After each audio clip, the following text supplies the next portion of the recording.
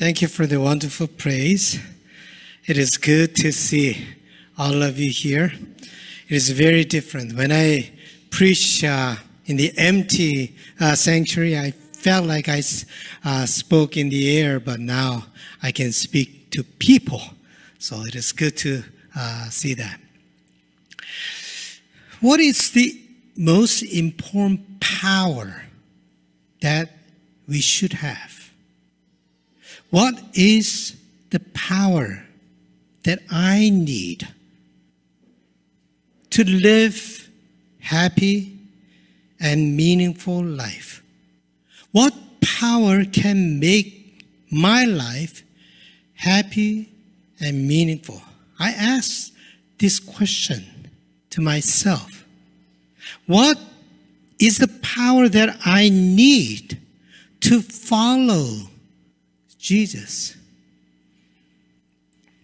My conclusion is that I need the power that can defeat fear, my fear. Other powers, good. If I have it, I'm thankful. If I don't have it, it's all right.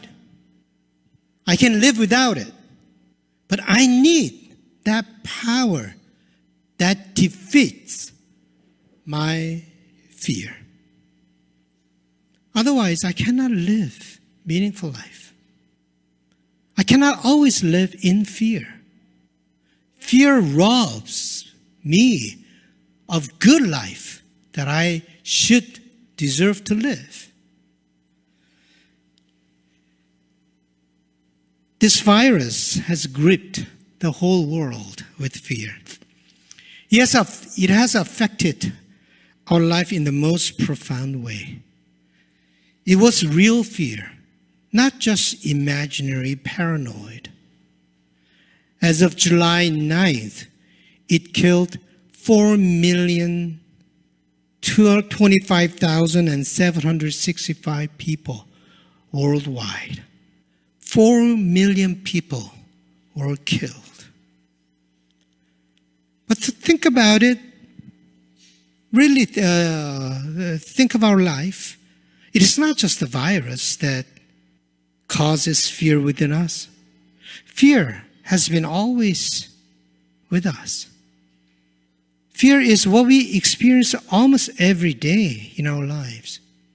It's almost very much part of our life, part of our existence. Of course, there are neurotic fears too.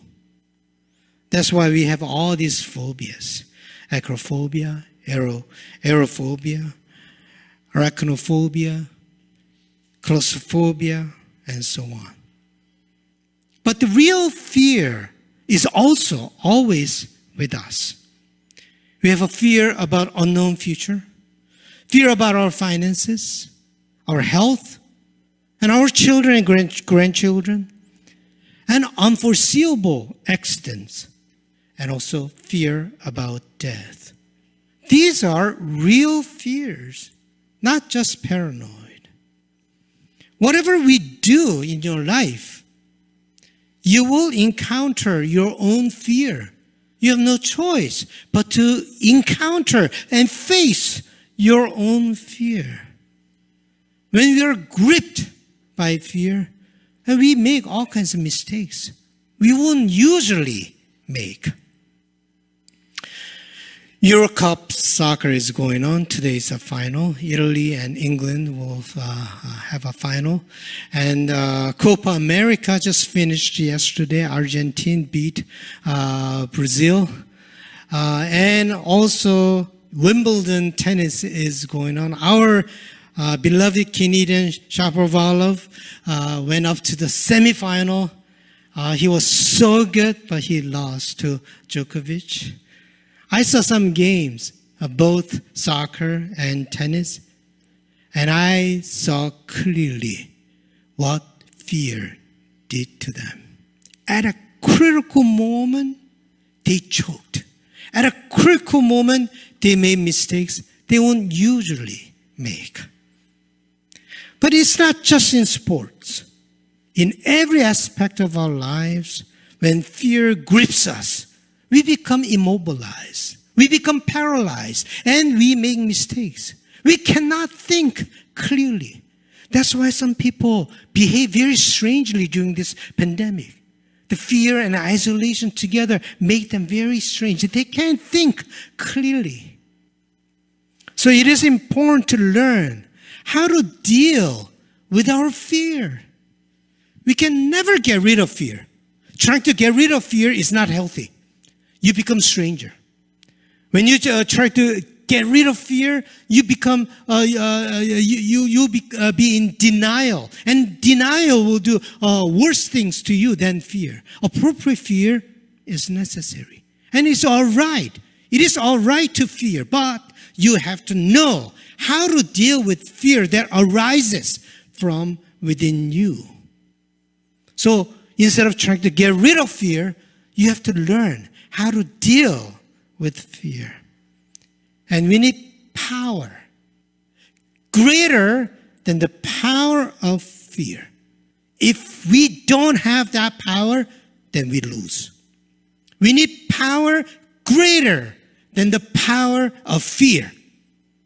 Then, if you have that, then you'll win your life. If you don't have that, you lose your life. So, question is whether we have that power that is greater than the power of fear. That was what the disciples had to learn. Mark, he's a genius. Gospel Mark, when you read his book, when you first read it, it looks like he's just describing Jesus' life from the beginning of his ministry. But no, deep inside there is a very, very creative and critical way of delivering the message of Jesus Christ in the Gospel Mark. Today's story is long, but it is surrounded by the beginning and the end. And in this beginning and the end, this story is situated. The beginning is this. They cast out many demons and anointed with oil many who were sick and cured them. That's the beginning. And then verse 14 to 29, John the Baptist being beheaded. And then the end is verse 30, the apostles gathered around Jesus and told him all that they had done and taught. So this story, long story, is situated between this beginning and the end. What is the beginning and the end? It is like this. Jesus sent out the disciples to go out and to do the mission. But don't take anything. Don't trust in your own power, but trust only in God's power. Depend only on God's power. So they went out with only the staff and without even a second pair of clothes. They went out and they experienced wonderful power of God. They laid hands and people were healed. And then the demons were cast out and Satan fell from the sky. They never experienced this kind of a spiritual power. Until then, it was all Jesus who did everything. Jesus was the one who healed. Jesus was the one who exorcised demons. Jesus was the one who fed 5,000. It was all Jesus. And they just observed what Jesus was doing. But this time, they actually experienced that spiritual power themselves. And then they were so excited. They were so excited. So they came back to Jesus. Hey, Jesus, you know what happened? I did this, and then he did this, and then all kinds of things. We saw the great work of God when we went out. So that was the beginning to the end. And at the end, they came out and they were talking to Jesus about what happened to them. And then Mark, he's a genius. Creatively, he put this story of John the Baptist right in between. He's inserted. It is what happened before. It was a flashback. Remember it. But he put right in between. Why did he do that? What message did he want to communicate? What was Mark trying to say? By putting John the Baptist story right in between. What Mark is trying to say is, hey, there is greater power than the power of exorcising demons and healing the sick. What is that power? It is a power of overcoming fear. That is a power you disciples have to learn. And that power John the Baptist had. Nobody had it, but John the Baptist had that power. You know John the Baptist? He didn't do miracles. He didn't heal people. He didn't exorcise demons. He was just simply a voice in the wilderness. He didn't have that kind of power, but he had the power to be faithful to God to the end. Even fear of death could not break him, could not make him kneel. Mark 6:14-29 that we read is a long passage.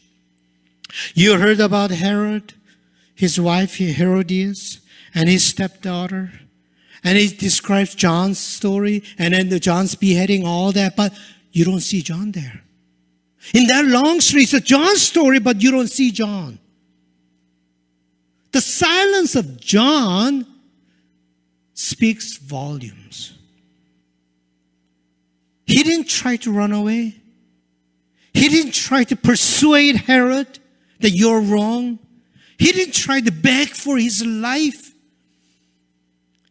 He had the power to live out who he was. He had power to be the person he was. We are very different. We are so scared that we pretend to be somebody whom we are not.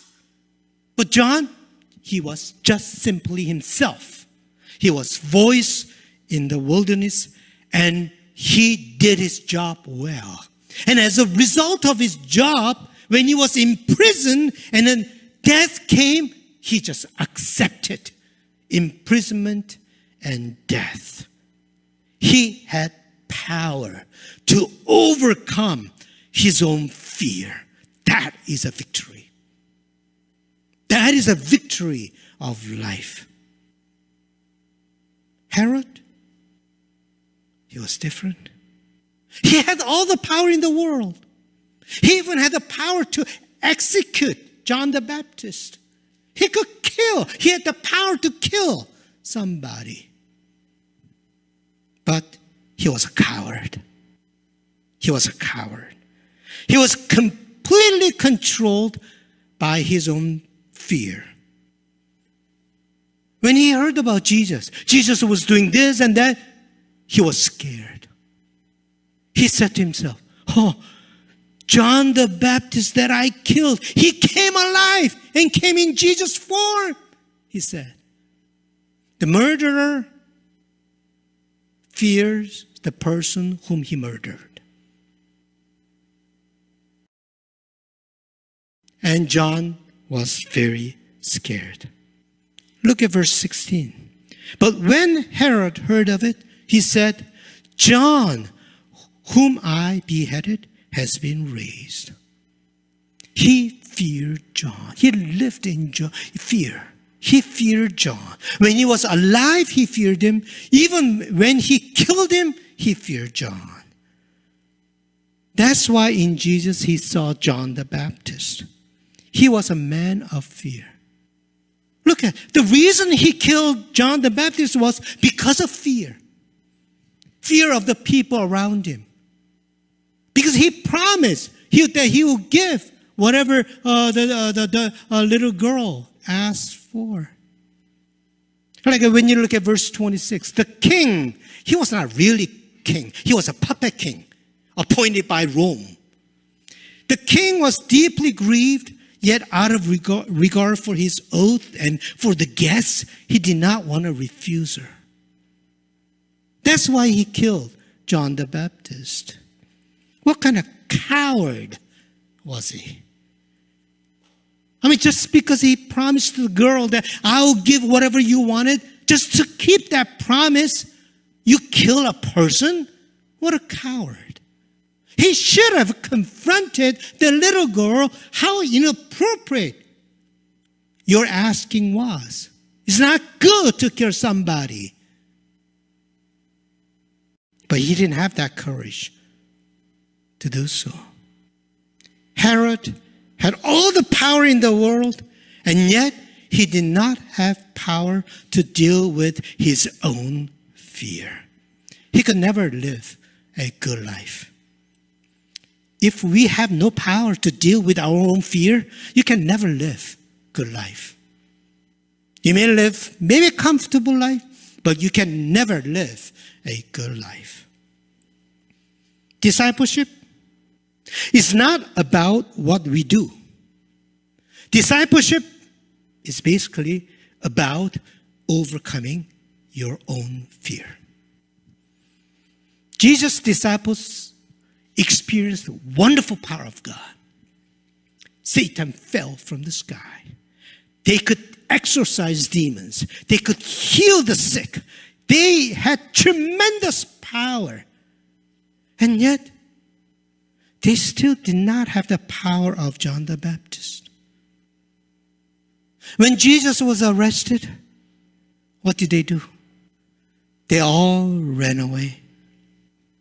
Peter denied Jesus 3 times because of fear. In other words, they did not yet have the power to deal with their own fear. That's why Mark put this story right in between, because that is something that they had to learn. But in the end, all the disciples finally learned and had that power to deal with their own fear. They gave their lives. They all became martyrs. They were able to overcome their own fears and follow Jesus to the end.